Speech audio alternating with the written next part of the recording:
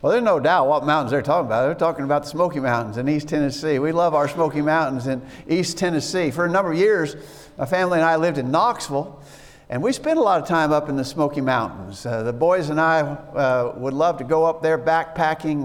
We'd go into the back country, and we'd pitch tents, and we'd fly fish for trout, and I'll tell you, those are really some special times. The mountains are especially beautiful in the spring when everything's blooming, and about this time when the fall colors start to show up, the Smoky Mountains are really pretty.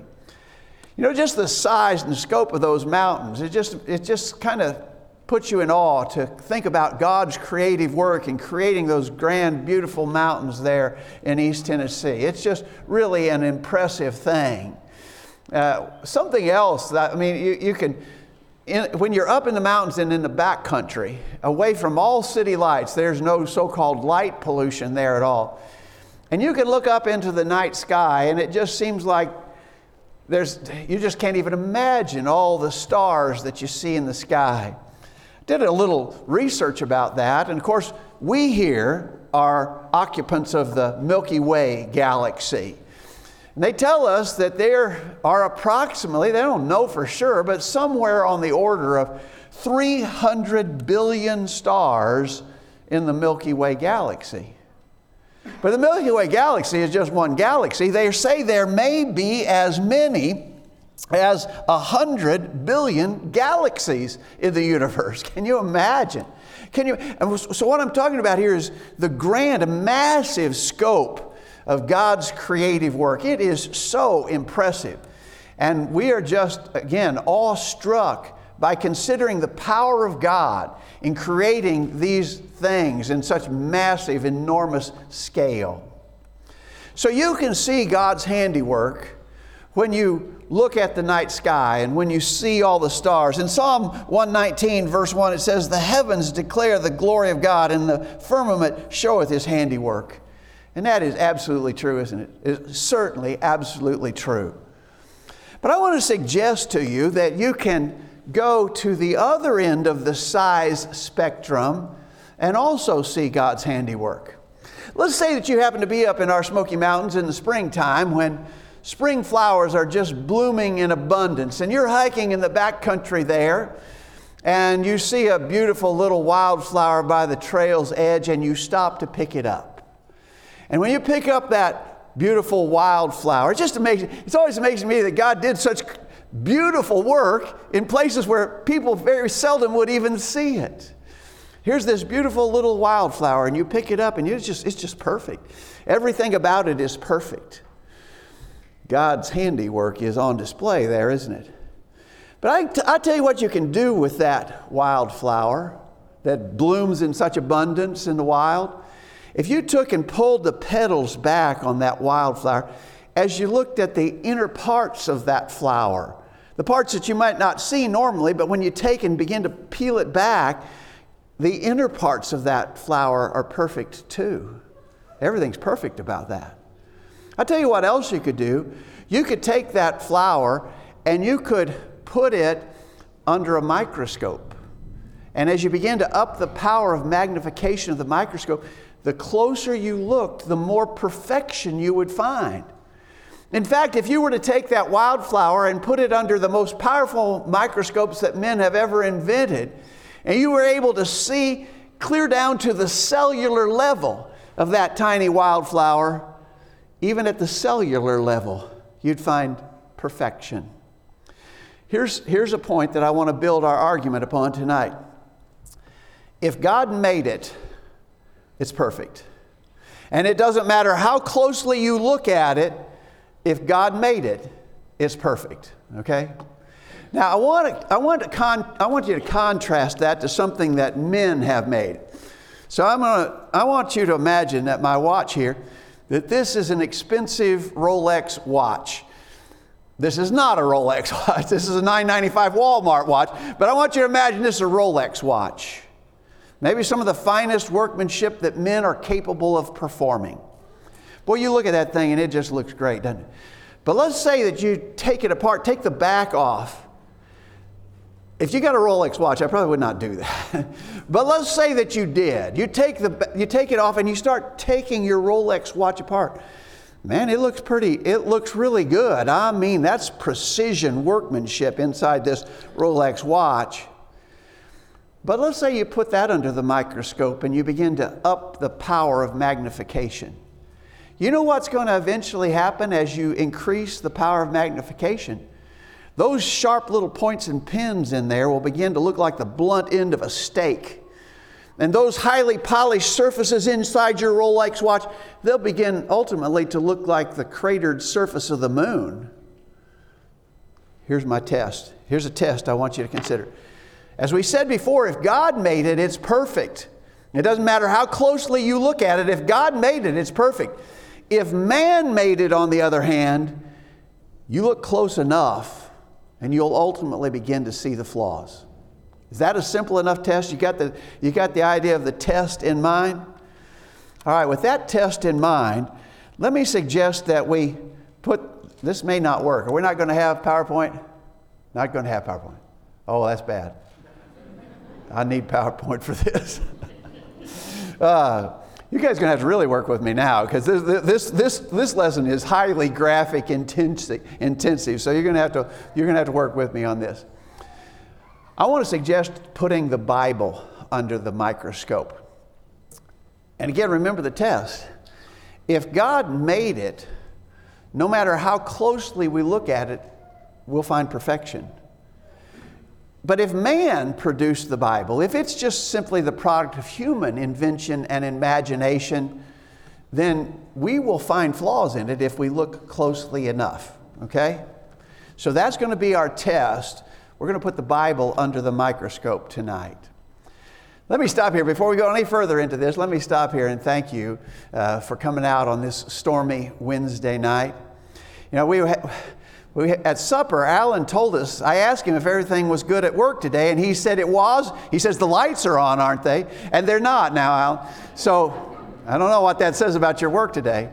But we're glad that you're here. And I want to take just a minute to thank you all, the elders in particular, and all of you all for inviting me to be here during gospel meeting this week and to work with you. It's been very encouraging to me, and I hope it has been to you, and I hope that some good and lasting benefit will result for the kingdom's sake right here at Oak Mountain. Thank you so much for inviting me and for all the kindnesses that you have shared with me. All right, again, you're going to have to work with me on this. It's going to be a little bit harder since we don't have the computer graphics to illustrate what I want. I want to suggest we put the Bible under the microscope in an Old Testament text that we typically are inclined to skip over. Go with me to Genesis chapter 5. In Genesis chapter 5, we see one of those genealogies. You know, so-and-so begat so-and-so, and he begat so-and-so, and on down the line. And the names are hard to pronounce, and it's sometimes, you know, I'm just going to skip over that and go to the next chapter. And I want to skip over it tonight. Let's read in Genesis chapter 5, beginning at verse 27. 21, excuse me. Genesis chapter 5, verse 21. Genesis 5:21. And Enoch lived 65 years and begat Methuselah. And Enoch walked with God after he begat Methuselah 300 years and begat sons and daughters. And all the days of Enoch were 365 years. And Enoch walked with God, and he was not, for God took him. And Methuselah lived 187 years and begat Lamech. And Methuselah lived after he begat Lamech 782 years and begat sons and daughters. All the days of Methuselah were 969 years, and he died. And Lamech lived 182 years and begat a son, and he called his name Noah, saying, This same shall comfort us concerning our work and the toil of our hands, because of the ground which the Lord had cursed. And Lamech lived after he begat Noah 595 years and begat sons and daughters. And all the days of Lamech were 777 years, and he died. And Noah was 500 years old, and Noah begat Shem, Ham, and Japheth. All right, now I was going to try to map this out for you on the screen, but work with me on this. We want to look at the comparative ages of these men as things happened in their life. So, according to verse 21, there in Genesis 5, according to verse 21, a man named Enoch had a son and named him Methuselah. Enoch was 65 when Methuselah was born. He named his son Methuselah. Methuselah. You know, in a list of names that's sort of odd, Methuselah stands out as a particularly odd-looking name. Now, I'm sure you know that in those days when people named their babies, they named them with a meaning to the name. The names had meaning. We don't do that so much. These days when we have a baby, we just pick a name we like and we name our children that. But back then when they named their babies, the name meant something. So we would guess, without even investigating, we would guess that Methuselah, the name Methuselah, probably means something. Well, who named him? His father, Enoch. Now here's what's interesting about Enoch. Look in your New Testament at the book of Jude. In the book of Jude, verse 14, Jude 14, Enoch also, the seventh from Adam, prophesied of these, saying, Behold, the Lord cometh with 10,000 of his saints to execute judgment upon all, to convince all that are ungodly among them of all their ungodly deeds which they have ungodly committed. So on it goes. I just want to make reference to that to note that it says that Enoch was a prophet. So Enoch was a prophet, and he named his son Methuselah. According to the Hebrew scholar Thomas Newberry, the name Methuselah means when he is dead, it will be sent, or when he is gone, it will come. That's kind of crazy, isn't it? Why would you name a boy that? When he is dead, it will be sent, or when he is gone, it will come. The prophet Enoch named his son Methuselah. All right, hang on to that for a minute. My guess is you're racing ahead of me already here. Hang on to that for a minute, all right? So, now look at a little bit more of how this breaks down. It says, I'm going to skip some of this because we don't have the chart to visualize it, but skip down to verse 28. In verse 28, it says that Lamech lived 182 years. He begat a son. He called his... No, that's not the verse I want. Let me back up here a minute. Let's read in verse 23. All the days of Enoch were 365 years, and Enoch walked with God, and he was not, for God took him. Enoch didn't die a physical death. He was translated, sometimes we refer to it, when he was 365 years. And Methuselah lived 187 years and begat Lamech. So Methuselah was 187 years older than his son Lamech. Now hold on to that for a minute. You're going to, maybe some of y'all get your calculators out so you can add this up. So when Methuselah was 187 years old, Lamech was born. Now look at verse 28. Lamech lived 182 years and begat a son and called his name Noah. So Lamech was 182 when Noah was born. Methuselah was Noah's granddaddy. So Methuselah had Lamech, he was 187. Lamech had Noah when he was 182. Putting those two numbers together, we can calculate, it doesn't say it in the text, but we can, simple math, we can calculate Methuselah was 369 years older than Noah. You got that?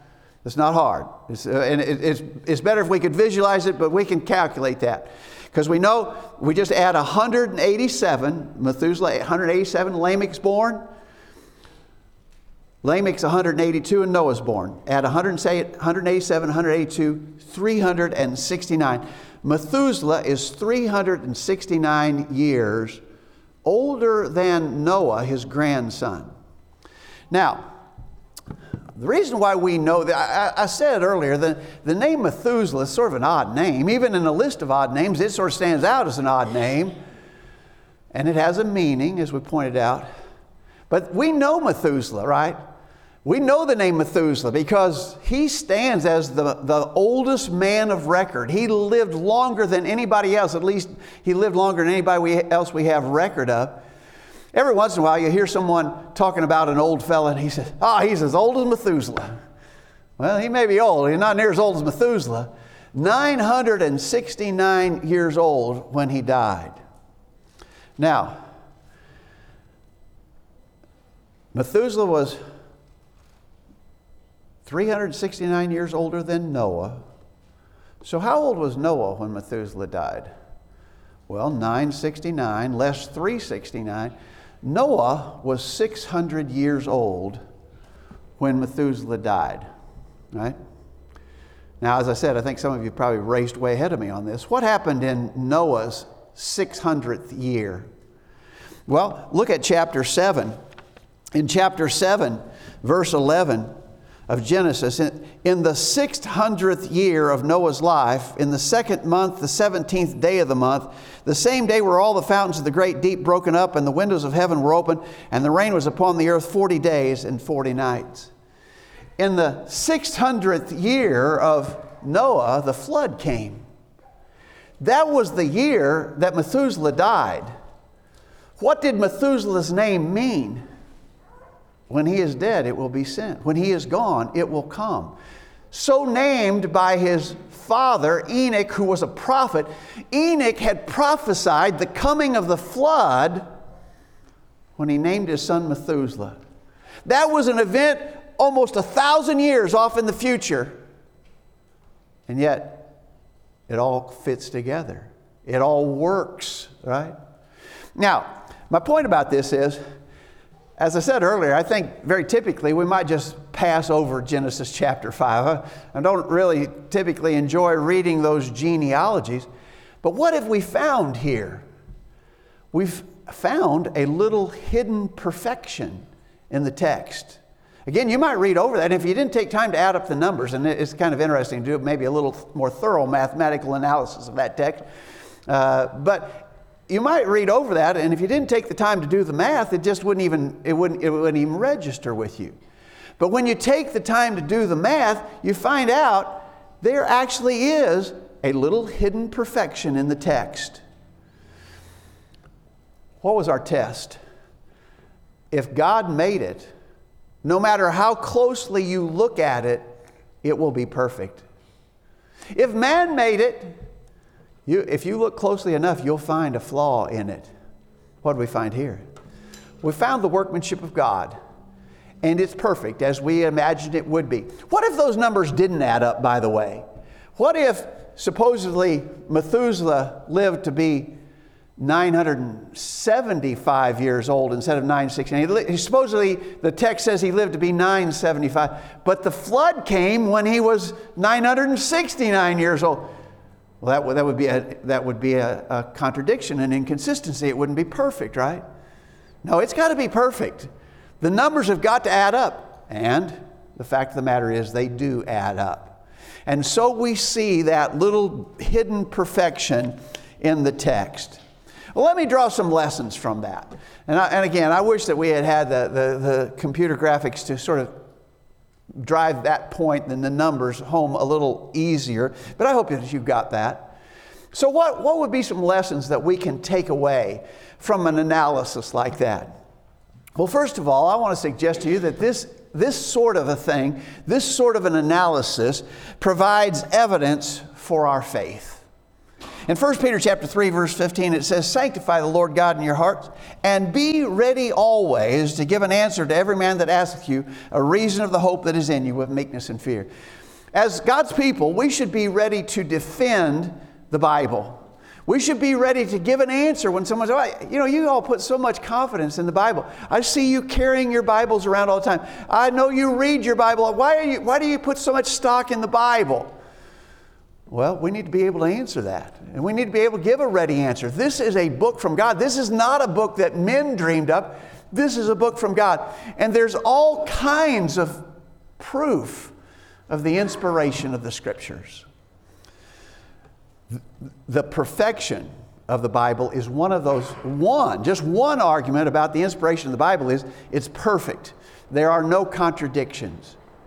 And that's really amazing when you stop to think about it, that the Bible has no contradictions in it, because we know that the Bible was written by about 40 different human, and I like to call them human penmen. They weren't really authors. The Holy Spirit was inspiring them as to what to write, but they were writing it down. About 40 different men wrote various parts of the Bible. They wrote over a period of about 1,500 years.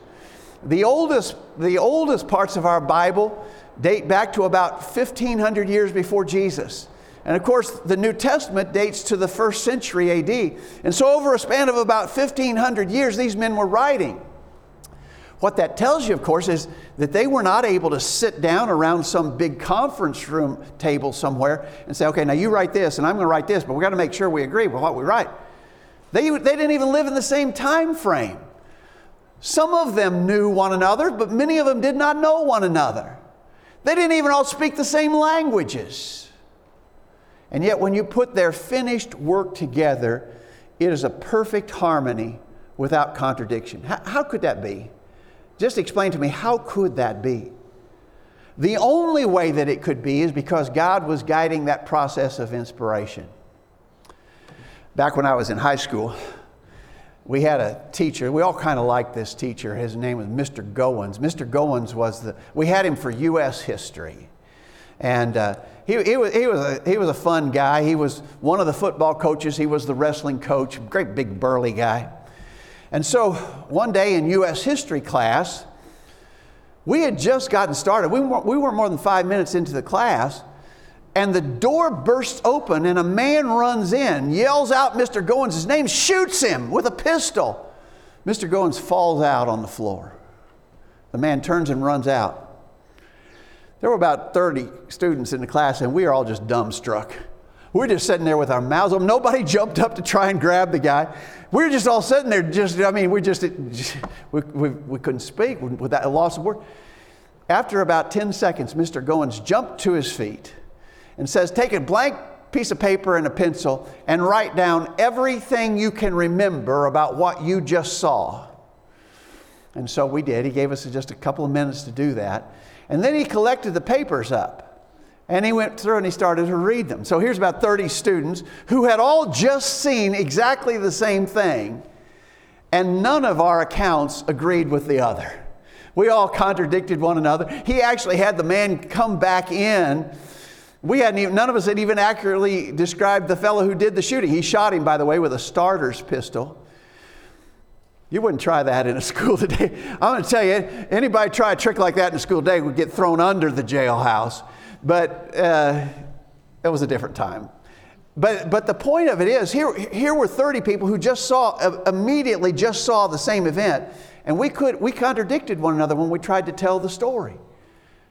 How did these 40 Bible writers agree perfectly? When you compile all their writings into one book that we call the Bible, how is it that it's a perfect harmony? I'm going to tell you, the only way that could be so is because God was guiding that process by inspiration, right? That is a proof for us. And so in this little hidden perfection we saw in Genesis 5, but really all the way through the Bible, there's perfection, perfection, perfection. You can't find a flaw. And remember, that's the test that we put forward. If God made it, it's perfect. If man made it, there'll be some flaws in it, but if God made it, it's perfect. And the Bible is perfect. And so I want to suggest to you that there is evidence for our faith in that story. Something else, another lesson that I would take away from the story of Methuselah and Noah's flood is that God patiently waits for sinners to repent. Now get that. God patiently waits for sinners to repent. In Genesis 6, verse 3, it says, the Lord said, my spirit shall not always strive with man, for that he also is flesh, yet his days shall be 120 years. I think most people, when they read that, take it to mean that God had determined that he was going to send a judgment upon the earth But it seems clear that he said, I'm going to send it 120 years from now. Wonder why that delay? I think one easy answer for why God delayed the sending of the flood for that long is because I think it quite literally could have taken Noah that long to build the ark. I don't know if any of you have been up into northern Kentucky and seen the new ark exhibit. I see some heads nodding. I haven't been there yet. Some of our brethren at home have been, and they are all very impressed. I want to go. I haven't been yet. They're impressed with just the incredible size of the thing. Think about Noah building that ark without the advantage. I think Frank said you supplied some of the timbers, didn't you, Frank, for that ark? But you had a lot of machinery to do that and to transport it and to erect it. Can you imagine doing a job like that without all of the modern machinery that we would employ to do a job such as that? It was an incredibly huge assignment. It may very well have taken Noah 120 years to get it done. So that may be the simple answer. Why did God postpone the sending of the flood? So Noah would have time to build the ark. But I'm going to tell you something. I think there's more to it than that.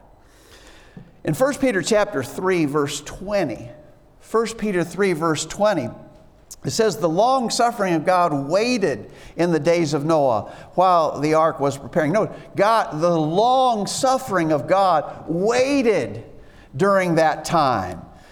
And that is, so the long wait had something to do with God's long-suffering nature. In 2 Peter chapter 2, verse 5 says, God spared not the old world, but saved Noah, the eighth person, a preacher of righteousness, bringing in the flood upon the world of the ungodly.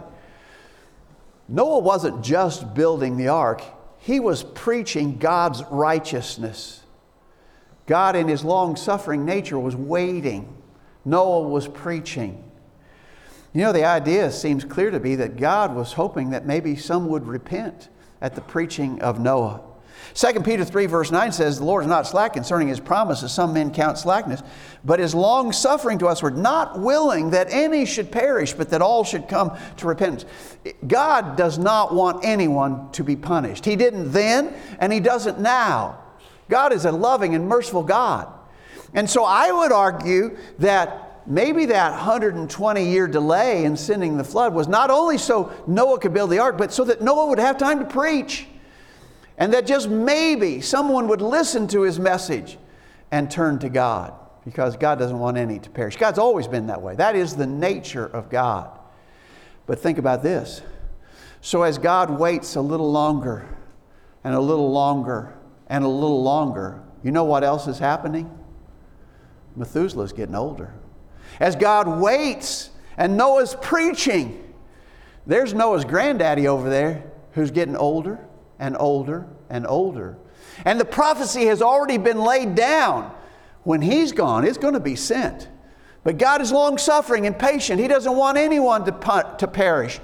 And so He delays the flood. He delays the judgment. He puts it off longer in His long-suffering nature. And as He does that, Methuselah just keeps getting older and older, right? We see that God patiently waits for sinners to repent. But I want to tell you something else about God. And while He's a long-suffering and merciful God, there is an end to His patience. There is an ultimate end to His patience.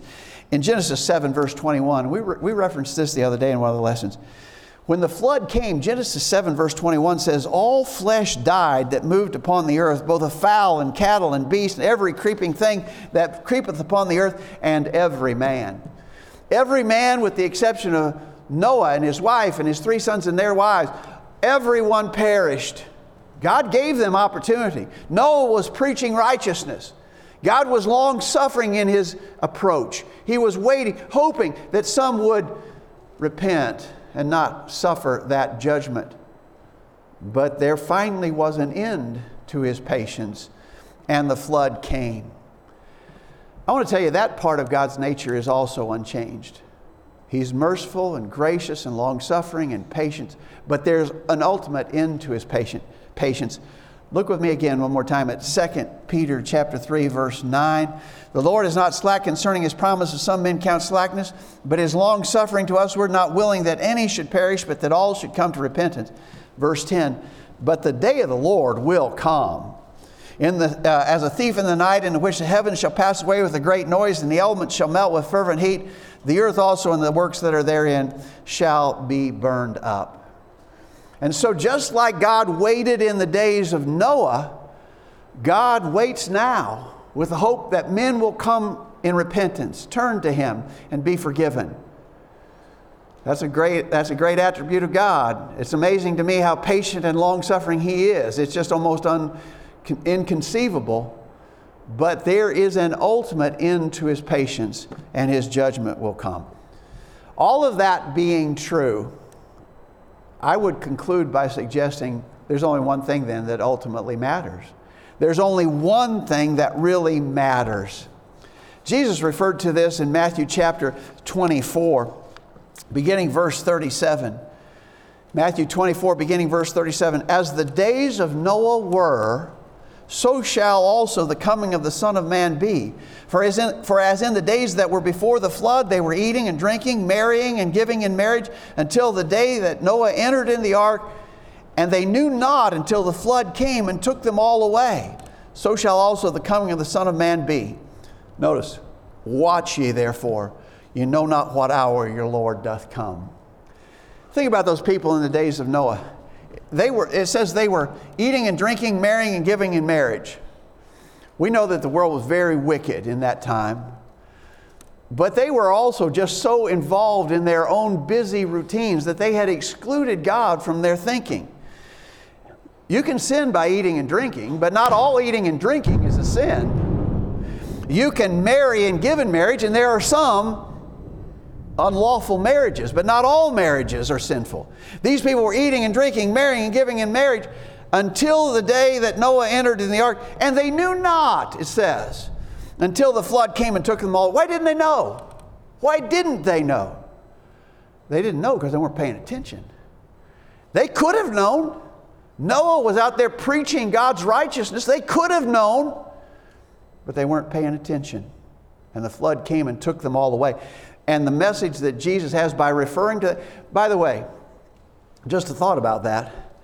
That story about Noah, is that legit? That whole Noah and the flood thing, is that really true? Is that just a fairy tale? No, it's true. Jesus lends the verification of that story when he referred to it here, didn't he? Jesus said the story of Noah is true, right? And the takeaway for us is, watch therefore, for ye know not what hour your Lord doth come. We need to be ready. So, again, in the story of Noah and that genealogy leading up to the flood, I've always been intrigued by the fact that the numbers add up and prove, again, just in one tiny spot, we see the perfection of the Bible, but the Bible is perfect through and through. There's evidence there. Furthermore, we see about God, He's a patient, long-suffering God, but He's a God of justice. He will not wait forever. Judgment will come. As it did in the days of Noah, it will come in our time too. Or I'm not saying in our lifetimes, but for us. Please let me back up on that. I'm not predicting the imminent return of Christ, but I'm saying just as it came in Noah's day, it will come in the end as well. God will send His judgment upon disobedient men. That is in the nature of God and His justice. So the takeaway for us is be ready. And our question to you tonight is, are you ready? Have you taken the steps to be prepared for what is certain to come? The Lord is returning in judgment. Are you ready? We prepare for that by obeying the simple gospel plan of salvation. Hear, believe, repent, confess, be baptized for the remission of sins. If you've not done that, we hope you make that decision without delay. We'd be glad to assist you in your obedience tonight. And I know if you have questions, more study can easily be arranged. Be ready for what is certain to come, the judgment of God. If you're a Christian already, but you've fallen back and you've not been faithful, come back to Him in repentance, confession, and prayer. If we can help in any way, let us know while we stand and sing this song. Jesus, draw me.